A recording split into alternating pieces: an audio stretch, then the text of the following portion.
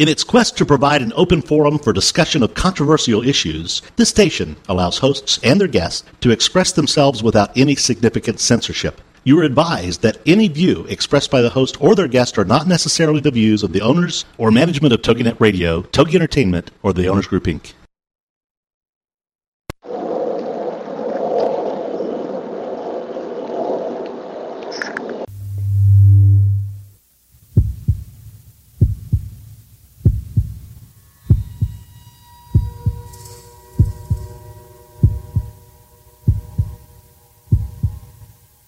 Come with us on a journey into the unknown, the unexplained, and the unbelievable. We will test your senses and challenge your beliefs. A world where science and religion clash. Or do they? You will meet real people and hear real stories, but you will not believe. You will witness strange sights and hear strange sounds, but you will not believe. This is the New England Ghost Project. Welcome to the nightmare. Buenas noches, senoritas and senores. Welcome to another edition of El Ghost Chronicles. I am Ron Kolick, your host, the gatekeeper to the realm of the unknown, the unexplained, and the unbelievable, perhaps. New England's own Van Helsing. With me, that blonde bombshell all the way from East Bridgewater, Runway and Kerrigan. Well, wow. I think you've been drinking my wine. Whew. Drink my wine? Yeah, whatever. What an intro. Buenas noches to you. Well, you hable? Oh, excuse me? You hable? Hable? Not really. Whatever. Not since high school, but I have a basic knowledge. Yeah, well, that's not going to get you far. Yeah, this is true. But anyways, Ann, what have you been up to there out in the East Bridgewater Triangle? Oh, my goodness. Working, solving problems, cleaning up messes, you name it. Wow. That's what I do all day long. Yeah. Clean up everybody's mess. Okay, there you go. That was exciting. On that cheerful note, yeah. I just went to NASCAR. We had a great show yesterday on Ghost Chronicles International, and if you didn't hear it, then go to the archives or iTunes. I don't know if it's up yet or not, but you got to check it out. We had parapsychologist Cal Cooper and psychic medium Barry John, and Laura Worcester was with me as well. And we had this great conversation about parapsychology and what they believe in, and I don't know, it goes into pendulums, go into everything. It was really a great discussion. I really enjoyed myself. That's awesome. Got a little bit heated, but that's fine. Oh, it was heated? Oh, yeah. Uh-oh. Oh. But, hey, that's what it is.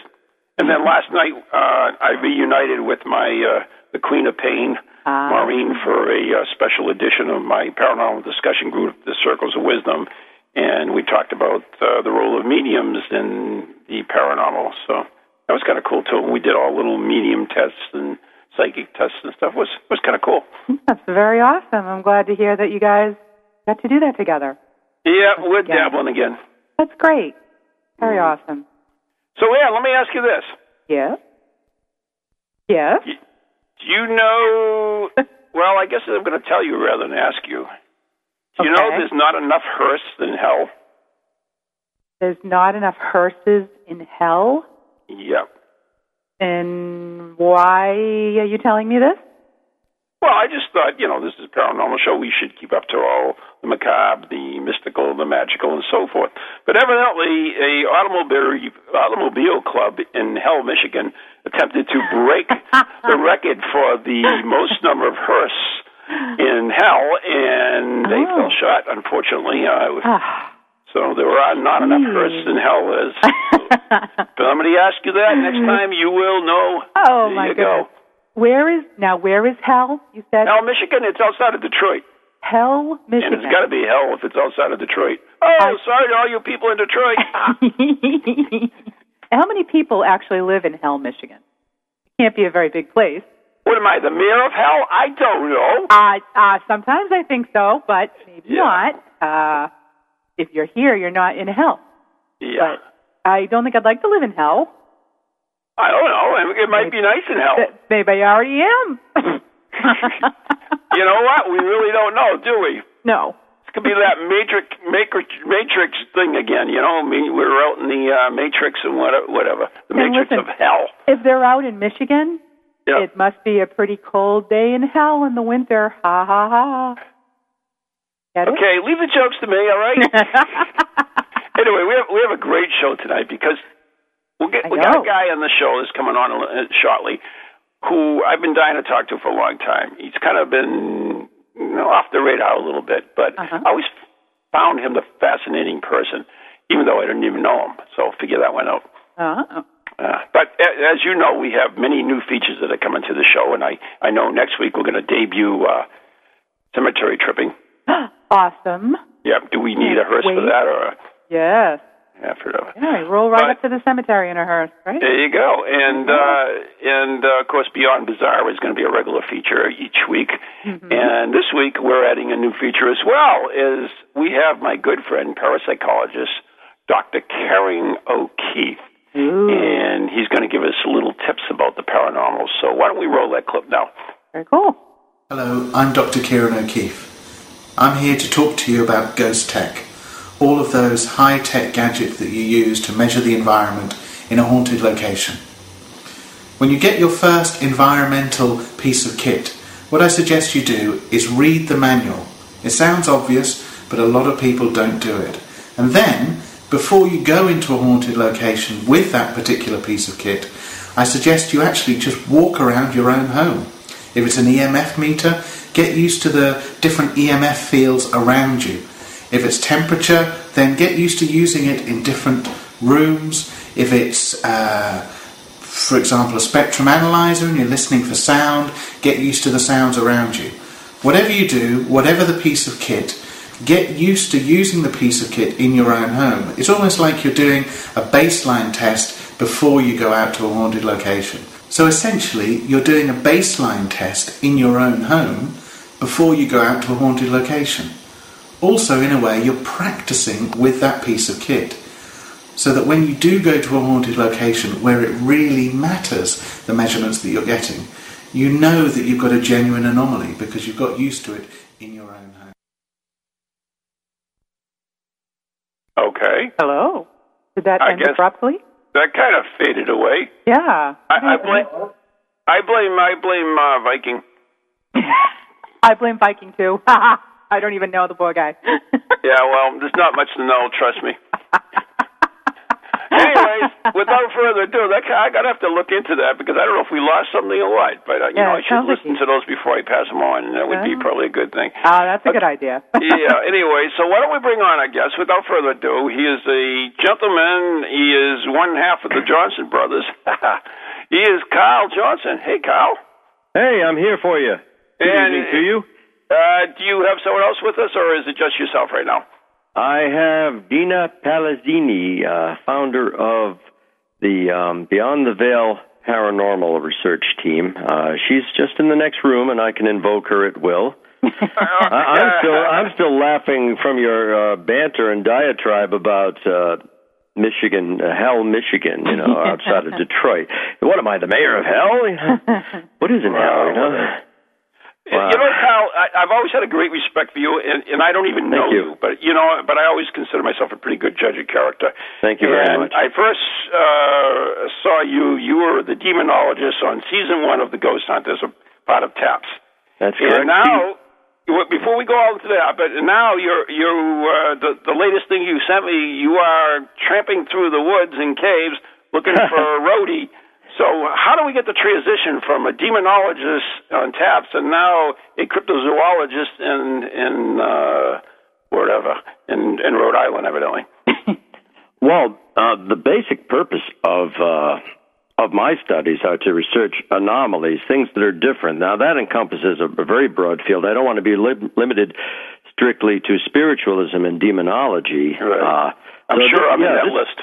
Right. This is quite a departure, and it was only because I spoke to an eyewitness about this cryptid, this creature that has actually been seen in Rhode Island. Before that, I didn't know there were any Bigfoot sightings in Rhode Island, at least not for the last 30 years. And then I met an actual eyewitness, and in truth, it is Dina, my partner Dina, and she's actually seen this thing, and she was not alone when she did. And then I found out somebody else did, and somebody else, and their descriptions are so cogent and so detailed and so strikingly similar that I began to take it seriously. Now, when she took me to the spot where she saw this creature in Rhode Island, I just wanted to see, point to with a stick. I asked her, to the tree, how tall was this thing that you saw? You saw it at dusk, so you got a good description of it.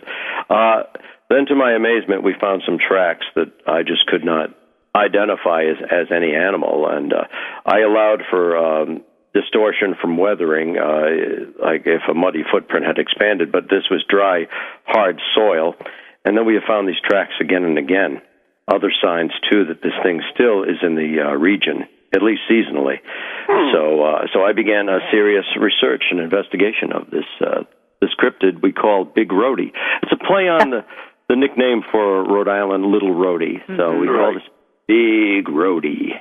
So where in Rhode Island, Carl, are you? Is this area? And before we get into this Rhodey dude, I really, Carl, I want to learn a little bit more about you. I mean, sure. We will talk about the Rhodey and the other stuff you do, but seriously, I mean, you and your brother, you were both the demonologists. I mean, first of all, how did you get into the paranormal to start with? How did you become a demonologist? And then what was the transition to Rhodey? So, that's kind of what I would like to hear from you at this time, if it's okay with you. That's fine. No, you just lead the conversation. I'm sure we've got many topics to run through in this hour. Right. I first became involved in and interested in paranormal research in my mid-teens. There was some paranormal phenomena in my parents' home, and I wanted to find out what really causes this. What is a ghost? What is the substance of a ghost? Lost spirit, trapped in between dimensions? I really didn't know how to answer that question, so I started to research and record what was happening in the house. And I could say that demonology found Keith and me. We joined a paranormal investigative team at Rhode Island College. We weren't students of the college, but we were approached by some of the student body who were running this paranormal investigation group.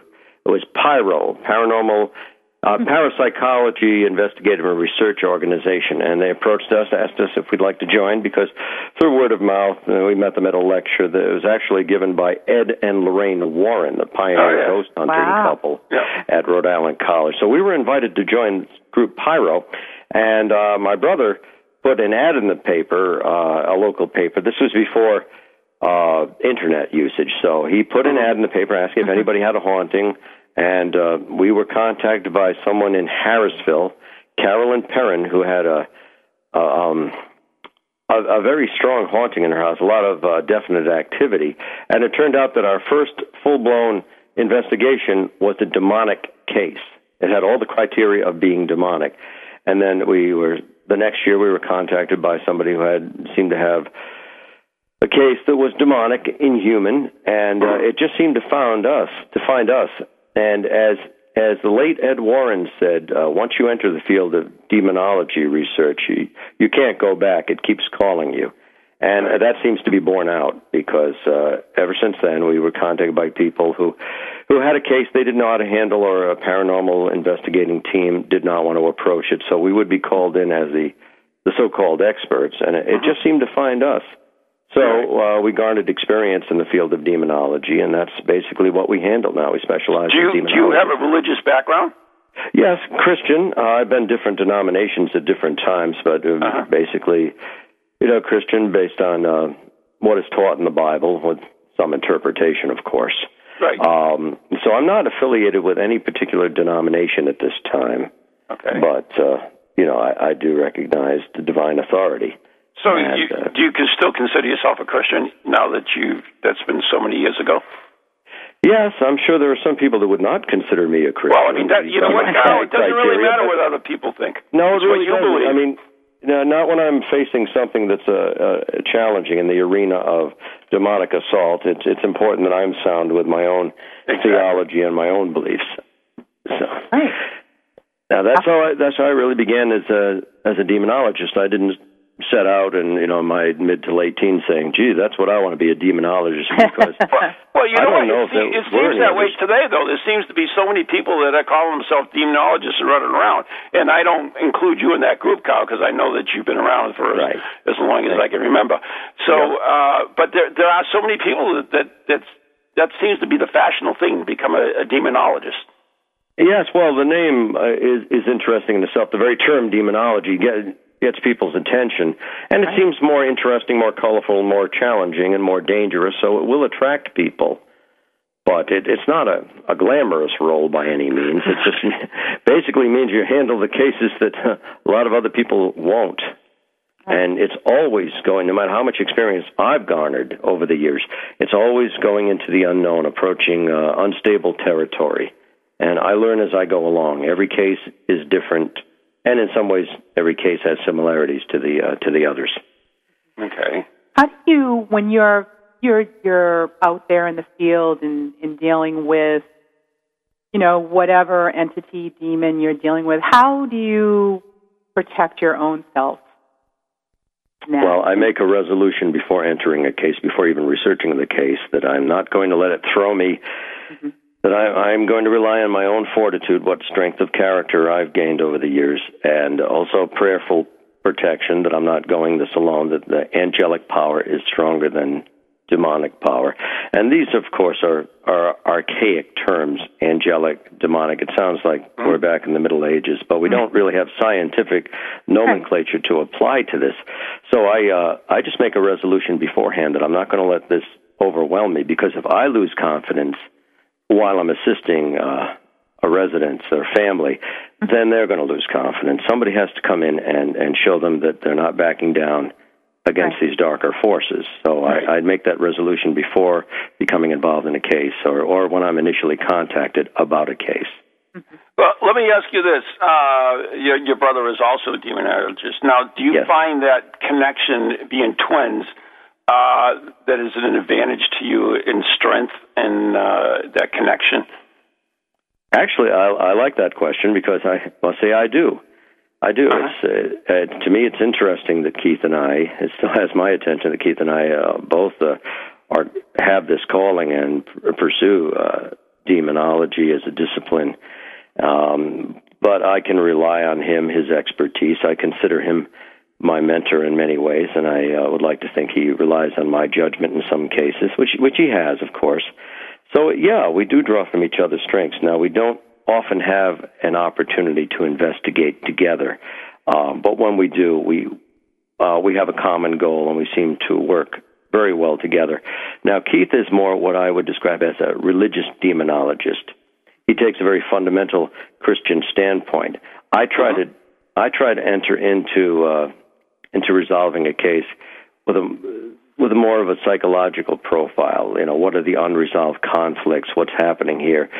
Did these people have any psychological maladies that have been diagnosed, or what's really brought this thing in the first place? So I tend to take more of a, not that I have any medical degree or training, but just going on experience. I try to interview clients and take more of the psychological approach, where he's more of a fundamental religionist in his approach. But our procedure is the same, and we both incorporate prayer and rely on divine intervention to a degree. Mm-hmm. Should I get that phone? No. Okay. That's, you think about Hell, Michigan, well, that's the phone calls from hell, Oh, God, I get them all day long. If it's for me, tell them I'm busy right now. The funny part about on last show, we were supposed to get telephone calls from the dead, but we ended up sidetracking, so we're actually going to go back on that another time. But anyways, so in the early days with TAP, you guys worked together. So I'm thinking in that relationship where you were physically together working, you must have been at least perceived to be stronger than separated. Does that make sense at all? Or? Yes, it does, because there's a psychological and spiritual connection here between Keith and me, and not that we agree on everything every time. Of course we don't. Shouldn't. But we're essentially one person that was split in two. As I like to say, heck, we were zygotes together. We were like we were a fertilized egg together. So of course there were similarities, and sometimes I don't even perceive how many similarities there have been in our lives until I look back and say, wow, we followed some similar paths many times. And I think we are stronger as together, becoming a whole. And as I said, I don't often have that opportunity to work with him. Not as often as I would, but when we do, right. In the early days, you did. Yeah, when we do, it's productive. And of course, we had our tenure with TAPS. Keith and I were members of the Atlantic Paranormal Society with Jason Hawes and Grant Wilson for 8 years. Mm-hmm. And on the show Ghost Hunters for the first 2 seasons. Yep. And that was an enjoyable time. We both left of our own volition and pursued other avenues of investigation, but I sure don't regret my time with TAPS at all.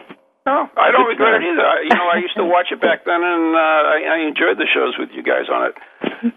Now, you also worked with, I know you said you went to the lecture by the Warrens, but you also worked with them?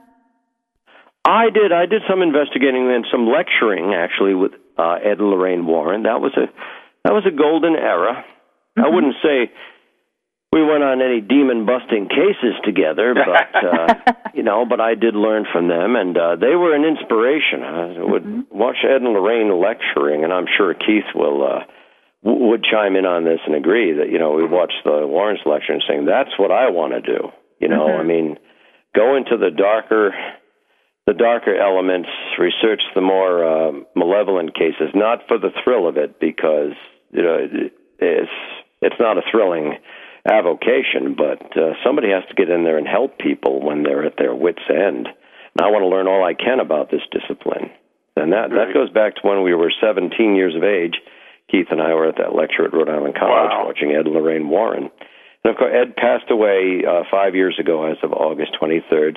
Lorraine Warren is a clairvoyant, and she is still very active on the lecture and investigating scene. Right. So she keeps busy. Lorraine, I believe, not to give anything away, I believe she's my mother's age, 85, but she's got more energy than I do a lot of times. She gets out there. That's awesome. She's a crusader. So eventually you guys went your own way and pursued your own careers. Yes. I believe that Keith is still with Ghost Sunyear, and he does a small cable access TV show as well, and he's written a book with his wife. And you've been kind of quiet. I mean, I'm sure you've been doing stuff, but you've just been below the radar. And I was so happy that I was able to get a hold of you because, and now I find that you're involved in several things, including this new Rhodey project. Yep, the Cryptozoology Project. And it is a departure, but I like doing it, so I don't see anything in the rule books that say I can't investigate a Bigfoot, too. I don't think I'll ever see the creature, but I want to do as much research and as much evidence. I could get lucky. That would really scare you could me. Manifest, too. You could think positive there, Carl. I'm you will see it. Somehow. You will see it. I did have a frightening experience. I was out there with several team members, it's been nearly 3 weeks ago now, and we were thumping on a tree with a branch, and we heard something that I can only describe as an elephant walking on its hind legs, which I've heard in a circus environment, and that's what we heard, and that was truly scary. We heard something approaching.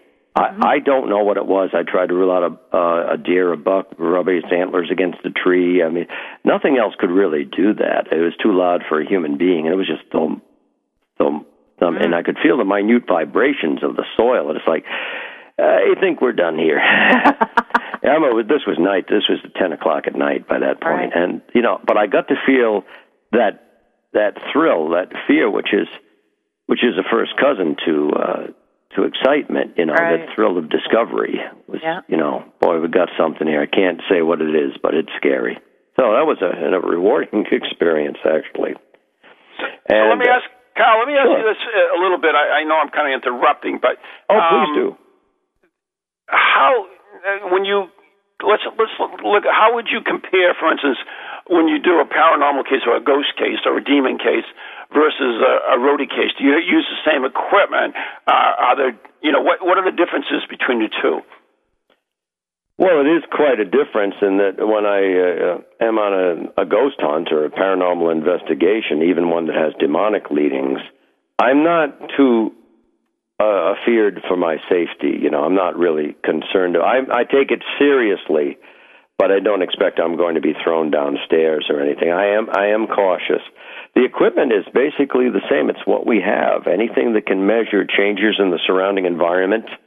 Although one thing I don't bring into a Sasquatch hunt is an EMF detector that can detect fluctuations in the surrounding electromagnetic field. I don't know if that would be useful. I don't think it would. Certainly bring a camera and audio recording equipment. But it's a different feeling altogether. It's the hunting for something that is physical, at least some of the time. I don't know if these creatures are interdimensional, but that is... And a Sasquatch, by lore and by people's accounts, is not supposed to be harmful to humans, except when it is. There have been some accounts decades ago, but...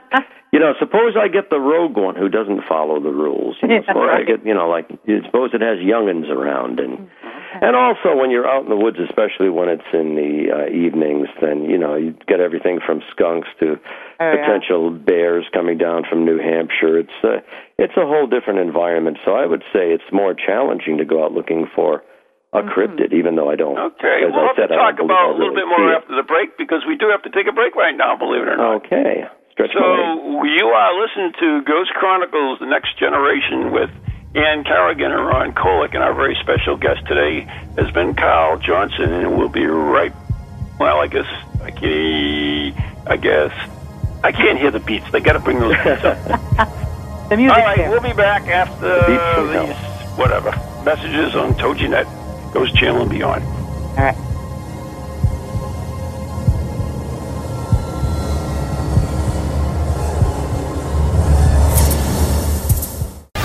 Welcome to TogiNet, radio with a cutting edge. The American Rock and Roll Countdown with Alex Price. Now, this Saturday morning, we're going to count them down one more time from number 40 all the way to number 1 with the official Classic Hits Countdown, the American Rock and Roll Countdown. We'll count down the biggest hits of the 70s with interviews and artist information, news, weather, sports, you name it, we'll have it this Saturday morning, 9 o'clock Eastern, right here on TogiNet for the American Rock and Roll Countdown. The American Rock and Roll Countdown on TogiNet. Everything you heard about witches is true. Halloween is the time of year when the shades of the dead whisper from forgotten places and spirits walk among us. The witches of Salem, Massachusetts honor this time with Festival of the Dead, an annual event series that explores death's macabre customs, heretical histories, and strange rituals.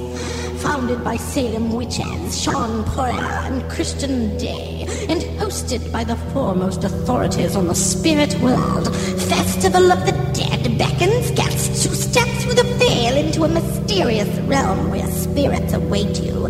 To learn more or to purchase tickets, visit festivalofthedead.com. Happy Halloween!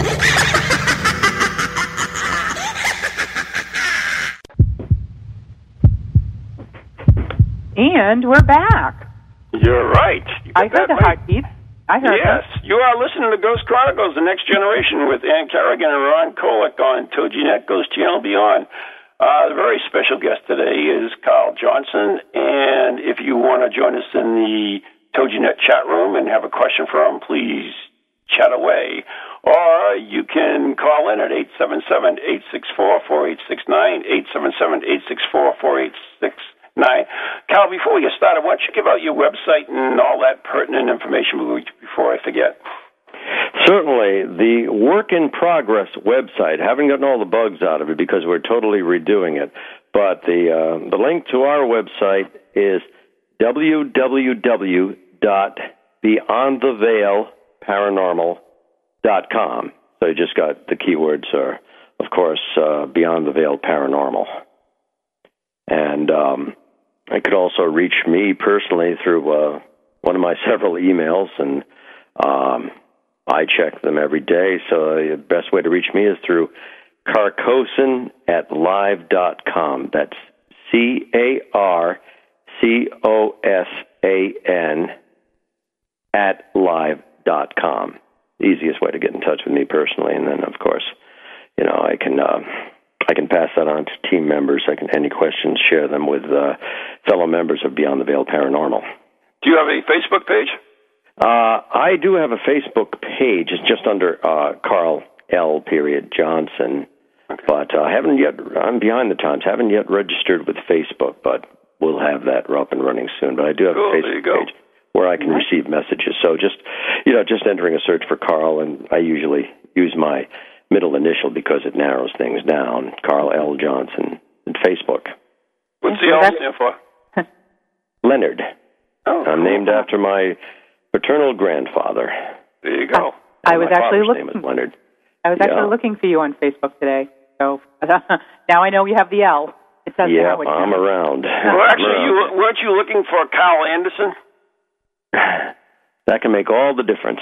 And? Yes, I'm sorry. Carl Johnson, not Anderson. Yeah, because Johnson is such a ubiquitous name, I put in the L, too. Yeah. Very good. I'd like to say hello to my very good friends, our very good friends at Oracle Paranormal Research and Investigation Society. OKPRS. Yeah, they're Greg Best is the founder, and they've actually been assisting us with the cryptid research, the Sasquatch hunt, and they have twice investigated Slater Mill site in Pawtucket, Rhode Island, my place of employment. I forgot all about Slater Mill, and you actually work there at times.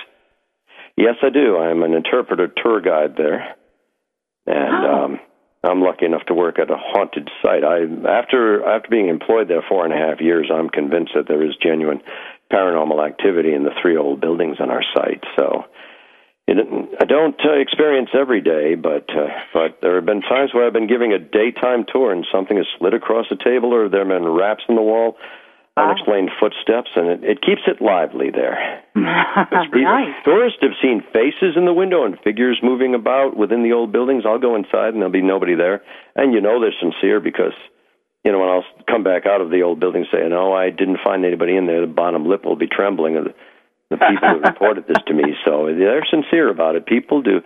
You can be a ghost hunter for 15, 20 years and never see an actual apparition. Chances are you will, but you may not.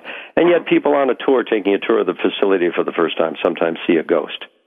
However, I did see an apparition in Slater Mill, and it had been some time. I don't think I'd ever seen an actual ghost at Slater Mill. I've heard voices and unexplained footsteps until last Friday, September 17th, in the early evening. I and someone else witnessed vaporous form, but vaguely human form in one of the old mills. And I know it wasn't water vapor or anything like that because it was stable for a time, and then suddenly it wasn't there. Okay. And because this other person described the same thing, that corroborated what I saw, so I knew it was authentic. Check out how bizarre this is. All right, so that happened last Friday? Last Friday, the 17th, yes. Last Friday, the 17th, I was helping out on a graveyard investigation for the Hilldale Cemetery, and I met a ghost hunting group there, and they told me the name of the group, in fact, is called Ghosts, that they were going to be doing an investigation at the Slater Mill with Carl Johnson, which I just made contact for to come on the radio show. So how bizarre is that? Oh, my. Wow. Especially in the realm of paranormal investigation and research, I think just the nature of this field, this endeavor, it strikes a resonant chord. So it brings together people through some form of synchronicity. Like if somebody has an acute experience with paranormal research, chances are that someone else in another group is experiencing something similar. I just find that is borne out time and time again. And somehow people are drawn together with this common interest. I think that's so interesting. You've had the experience. You've been in it for so many years, and as well as myself. And we see that stuff, and we'll tell other people, and they're like, yeah, okay, whatever, it's coincidence, whatever. But it's not, because through all years' experience, this crap happens. It does indeed, yeah. It's alarming frequency sometimes. I mean, synchronicity, when you think about it, synchronicity, and that is the term that was coined by pioneer psychotherapist Carl Gustav Jung.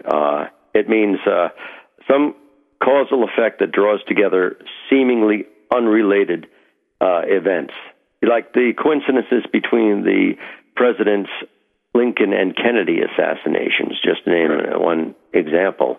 Mm-hmm. My life is, especially since I've become more involved with paranormal research, I swim through synchronicity. There are always these seeming bizarre coincidences happening. What they mean in the long run, I don't know, but there's some force that does draw us together. Right. Yep. It's fascinating. We actually, whatever, for a second, but, back to Rhodey again, where we were a little bit getting into that, because I find that kind of fascinating, and that seems to be your, you actually have some TV appearances coming up, too, which we're going to talk about in a second. But in the Rhodey thing now, you don't, for instance, you wouldn't set up like a base camp when you go search for it, or do you? Or do you rely more on like game cameras and that type of stuff? Oh, both actually. It's when I can get the team together, assemble the team of. It's kind of the best elements of several paranormal investigative groups that I've drawn upon, and we've gone out on what I call the expeditions and document, take as many pictures as we can, look for evidence, and we can't be out there for too long because the area we've been researching is on the edge of watershed property. So while it's all right for us to go hiking around there for limited periods, I don't think we could get away with doing an overnight there. Mm-hmm. But it's just fascinating that other people have reported seeing this kind of Bigfoot-like creature along this road in this near the Cumberland watershed, and they describe the same thing. And then I have another account.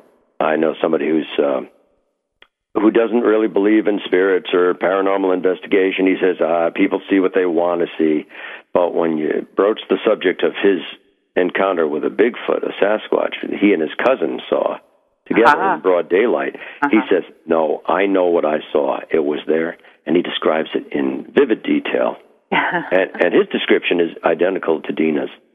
Wow. It's like, wow, in so many points, they're just right on. Mm-hmm. And you said Dina is with you right now, isn't she? Dina is with me, yes. I'm going to attempt to put her on the phone, get her to say hi. She and we would like to hear starting. Okay. But so I don't know if she wants to. Let me see. She's very busy with that chat room right now. Let me see if I can just put her on. Dina, dear, somebody wants to say hello to you. Here's the telephone, honey. Here it is. Hello. Hello, Dina. Hi. How are you guys tonight? Good. I mean, we were talking to Kyle, and he was talking. We were talking about Rhodey and all that stuff, and he kept saying that Dina actually saw him. So, I mean, why are we listening to Kyle telling us that you saw him when we could have you on telling us what you saw? Well, this is the Carl Johnson episode. I don't think so. Not now. Oh, no. Now it's the Dina show. Well, basically, I was cruising around. It was about in the 80s. I was younger. And we were just cruising around on this road in Cumberland. I don't want to say the road because there'll be a million people up there. But there was 4 of us in a convertible, and I was the only female. And we were just being kids. It's a crazy, windy road. And we decided to pull over and just hang out and talk. And all of a sudden, we all kind of felt something weird, and I could smell something. And we turned around and all looked at the same time and started screaming. Oh, screaming. We saw this huge, huge cryptoid type How being. close were you? Oh, my goodness. He had to be maybe not even 7 feet from me. Oh, well. And we were in a convertible at that time, and it really scared us. So we're trying to get out of there. I'm trying to duck underneath the seat of the car. And you know you can't do that, right? But you think you can at that time. Right. Tears, we're crying. I mean, these guys were screaming like little schoolgirls also. I mean, it was actually very scary because you don't run into that every day. Mm-hmm. You know, you see a deer, you see a bear, you see a moose, you know, big deal, Right. but you see something like this, and it really scares the wits out of you. Mm-hmm. So basically we're flying down this road, and this is a windy road, and we're going fast. We pull a cop over. We actually pulled a police officer Oh, my God. over Wow. and said, there's a monster in the woods. We just saw this thing. You got to go check it out. And we're yelling at this cop, and this cop's like, calm down, I'll go check it out. And he probably thought we were nuts. Yeah. No sobriety test, right? And after that, we never spoke of it again, and we never hung out again. I never even talked about it until last year with Carl. Wow. I kept it in the back of my mind. I'm like, that's where it's going to stay. People are going to think I'm crazy. A Bigfoot, Sasquatch in Rhode Island. You know, no, you see that out west, you know, in the Midwest or wherever. But Right. Wow. it was terrifying at the time. But I think if I saw him now, I mean, this thing could have hurt us. Carl, the phone's ringing. Must be that my phone guy, again. the guy from hell. But the whole thing is, you know, just seeing something like that, it really does change your life. Right. In a sense. Now, so how did you know, I mean, you evidently you're the one that got Kyle into this research. So, I mean, how did they come up in conversation? Like, oh, by the way, Kyle, did I ever mention back in the 80s I saw Bigfoot? I don't know how it came up. No. We were just hanging out, and it just came up, and I said, I got something I need to confess to you. Did he believe I you? seen a Bigfoot, and I started crying, and I had goosebumps, and he's like, oh, my God. Wow. So, and then he started wanting to do more research, and I really didn't want him to do it. I'm like, no. Really? Don't put my name involved. I don't want my face on the video. And, you know, I chase ghosts, so, hey, so what? I seen a Bigfoot, too.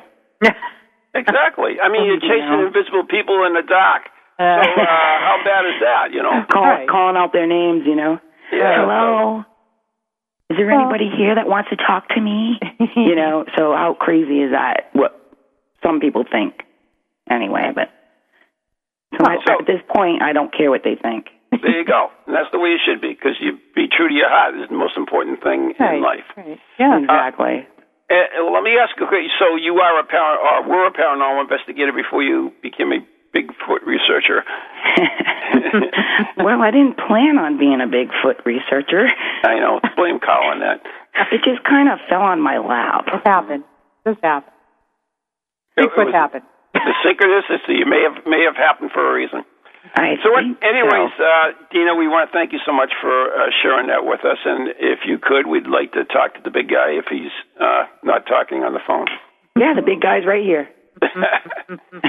And I'm not talking about Bigfoot. It was nice to talk to you. Thank you, Dina. Thank you. All right, hold on one second.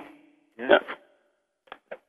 Hi, Dina's aunt just called, so that was a good cue for me to get the phone to her and come back online That was here. perfect. I knew that because I'm psychic, but that's okay.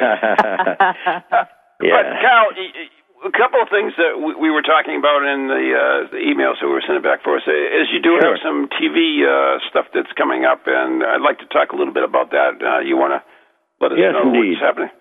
Okay, well, I will be on actually 3 programs this autumn, beginning with Saturday's Travel Channel. The Travel Channel will air Most Terrifying Places in America, and that's going to be Saturday, September 25th. I think that's my bedroom. What's that, please? I think that's my bedroom. The Most Terrifying Places in America. Oh, yeah.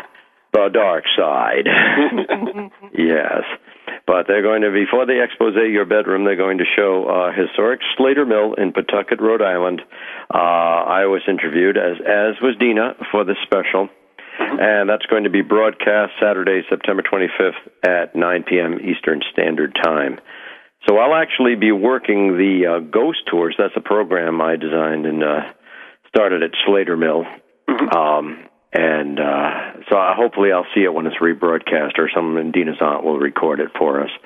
But I'll be working the Ghost Tours that night. But Saturday, the 25th, September 25th, will be Most Terrifying Places in America at Slater Mill. Oh, wow. Sounds cool. You know, so talking about the hauntings, and we think we caught a ghost on the film while they were recording. I hope they edit that in and don't just think it's a photographic glitch, you know, but we think we caught a ghost at the time. Then my two other autumn appearances will be on the Animal Planet, The Haunted, documenting how animals respond to paranormal influence. And the episode I'm going to be in is called The Demon Light, at least that's their working title. And that's going to be 10-10-10 at 10. Nice. October 10th at 10 p.m. Love that. The date 10-10-10, and that's how I remember it. So, and I will also be on the season finale episode of The Haunted on Animal Planet, and that's going to be broadcast on November 28th at 10 p.m. Cool. And that one is called Necromantion. Unless they change the title. We were talking about that, Ann, weren't we? Necromancy, yes. And on the Slater Mill episode of the Travel Channel's Most Terrifying Places in America, and the 10-10-10 at 10 episode of Animal Planet, The Haunted, you'll see Dina on that as well. Okay, and that's all going to be on your site as well as all. Yes, I'm going to be announcing all of those. Okay, very cool. Now let me ask you this: the Slater Mill. I assume it's open at night since you're doing ghost tours there at time, right? Only by reservation. People can actually embark on a paranormal investigation of the old site with a reservation. They have to arrange that beforehand, but it's.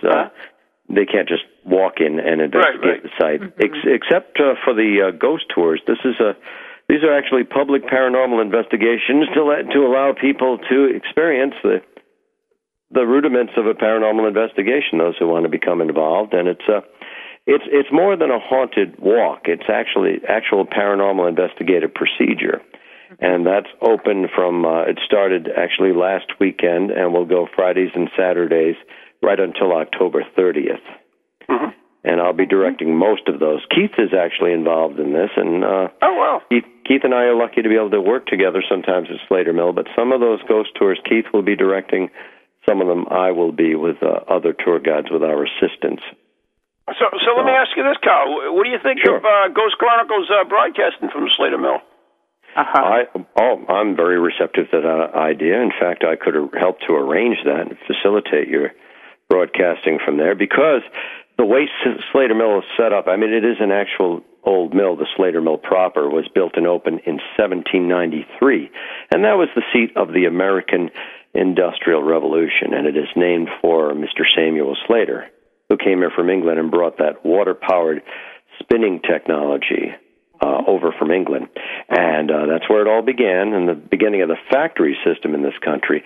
So the way the mill is set up is it has two main levels, and upstairs is a conference room, and that could be used as headquarters for broadcasting. So the site would be conducive to broadcasting from there. Please consider that. Do come into Slater Mill, and I assume we probably should do this after Halloween, right? Well, probably. If you're going to do it on a weekend, then it would be... Oh, well, actually, if you're going to be broadcasting during the week... If we do a live broadcast, it would be on a Wednesday night at 7. Night, right. Yeah. Wednesday night at 7, like we're doing tonight. Yeah, we can arrange that. If we do a pre-recorded broadcast, which Ann and I will be dabbling with video as well, then we can do that anytime. Well, Wednesday nights at Slater Mill are usually free. I mean, of course, I would have to check their schedule for booking and make sure nothing's going on, because they do have events during the evenings, weeknights sometimes. Well, anyways, we're actually wasting a lot of your time talking about this. So. I know we're running out of time as it is, but I keep thinking Kyle, it's a 2-hour show, you know? No. Yeah, well, that's another story for another time. It should be. But, Kyle, I mean, you've been doing this for so many years. What have you found to be the most fascinating thing that you've run across yourself, your own personal experience? Oh. Fascinating. I didn't say scary. I didn't say whatever. I just said fascinating to you. It can be scary. It can be humorous. It can be whatever. Turning around and seeing a ghost standing in front of me. Okay, Probably you want to tell us the circumstances that was? Yeah. Oh, I was at. It's happened several times. You might think it happened almost on a weekly or monthly basis with what I'm involved in, but no, it's rare. But turning around and seeing a ghost there, because so many things will go through your mind when that happens. There's the rational part of your mind, which is analyzing it, and that's kind of putting it aside, like, okay, I'm going to remember as much of this experience as I possibly can, so I can go over it in my mind and say, could I have, what else could have caused this? Was it a hallucination? And there's also this terror you feel on a certain level because you're looking at something from a different world, and as soon as your mind reconciles to what you're seeing, you realize you're looking essentially at a dead person who's looking back at you. And so many things go through my mind, and I'm sure other people's mind when they have this experience, that I would say that's pretty fascinating. You're looking at something, and you're trying to remember everything you can about it, and usually trying to get the camera into focus in time and take the picture. Right. What I find is it's gone by the time you get that picture aimed. Sometimes you hit the jackpot and get something amorphous, some blur in the camera image. But just turning around and seeing something you didn't expect to say, there's the ghost. And I'm talking about within the span of less than half a second, your mind will go through this processing. Like, I'm seeing something, it's a person standing there, why are they standing here? Wait a minute, that person is not supposed to be here. I might be looking at a ghost. I am looking at a ghost. Oh, it's gone. Did anybody else see it? And that's the process. And to me, that's pretty fascinating, what your mind will do when you're looking at something uncanny like that. And it's a wondrous feeling. It is kind of scary because it's something out of the ordinary and unpredictable. But it's unlikely that it's something that could actually do you any physical harm, and just startling. And actually, that fear doesn't set in right away, because when you're looking at a ghost, generally it's an experience of several seconds that seem protracted, but not very long span of time. And the analytic part of my mind starts taking over. Like, I've got to memorize this, everything about this that I can remember, because I'm going to be telling other people about it. I'm going to try and make this sound real because it's a genuine experience. And just to turn around and see a ghost, and in my experience, they look so solid and just like people until they vanish. Kyle, I hate to tell you, but we have to wrap it up now.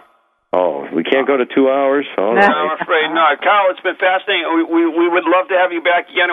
We definitely got to talk to you about doing a broadcast from Slater Mill. I think that would be absolutely fascinating if I could drag Carrigan with me. I don't know, though. Yes. I'll be there. Bring her along. So we want to thank you so much, Kyle, and I appreciate you coming on, and Dina as well. So we will be in touch. Once again, it's Beyond the Veil Paranormal and Kyle Beyond the Veil Paranormal. Thank you, Kyle. Okay. Thank you, my friend. Bye-bye now. Bye. Thank you. Bye-bye. Wow, that was good. Yeah. Okay, now it's time for another episode of Beyond Bizarre. Okay.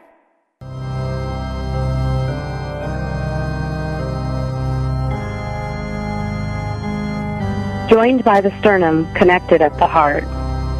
These days, most Siamese twins have the option of attempting surgical separation at birth. But back in the early 1800s, there wasn't a choice for two guys born joined at the hip. Chang and Eng Bunker were the original sideshow Siamese twins, and they were actually joined at the sternum by a piece of cartilage. Their livers were fused together, but each organ worked independently. The Changs developed a killer business model, traveling the world to put themselves on exhibition. They finally settled down in North Carolina, of all places, and adopted the surname Bunker. They bought slaves, set up a farm, and even got married to two sisters born and raised in North Carolina. For a time, the twins and their wives all shared a bed made for four, but the sisters were prone to bickering, and soon 2 separate households were set up. The brothers would alternate 3 nights a week at each home, during which time they were apparently very busy. Chang's wife had 10 children, and Eng's wife had 11. The story of Chang and Eng's death is rather touching. Chang contracted pneumonia and died suddenly in his sleep. Rather than undergo an emergency separation from his dead brother, Eng stepped by Chang's side and passed away 3 hours after his brother.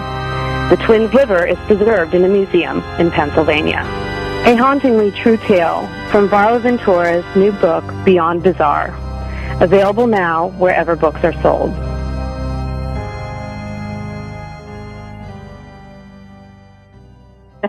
Wow, that was pretty cool, huh? Ew. Pretty bizarre. How many kids? Yeah, they were busy, all right. TV. Anyways, that was a great show. It just flew by. Anyways, and the 2 great features. Next week we roll out cemetery tripping, and that's pretty cool. Very good. Very awesome. Yeah, I do want to mention one thing, though, that next Monday night I will be at the Wyndham Restaurant in Wyndham, New Hampshire for another Dining with the Dead. In fact, I will be looking into, well, I'll actually be talking about my new book, Ghost a Day, and we'll be showing some videos and some of the pictures that not in the book, actually, so it'll be kind of cool. So if you can go to our website, which is NE, the letter N, the letter E, ghostproject.com, that's NEghostproject.com, and get more information. And also this Halloween we'll be at the, with the Saturday night, we will be at the in Magnolia in Gloucester, which will be a blast. So, anyways, it's another show down on Tubes. All right. Great night. So, anything else you want to add? I don't think so. It was a great show. It was wonderful to finally talk to him. And God bless. All right. Good night.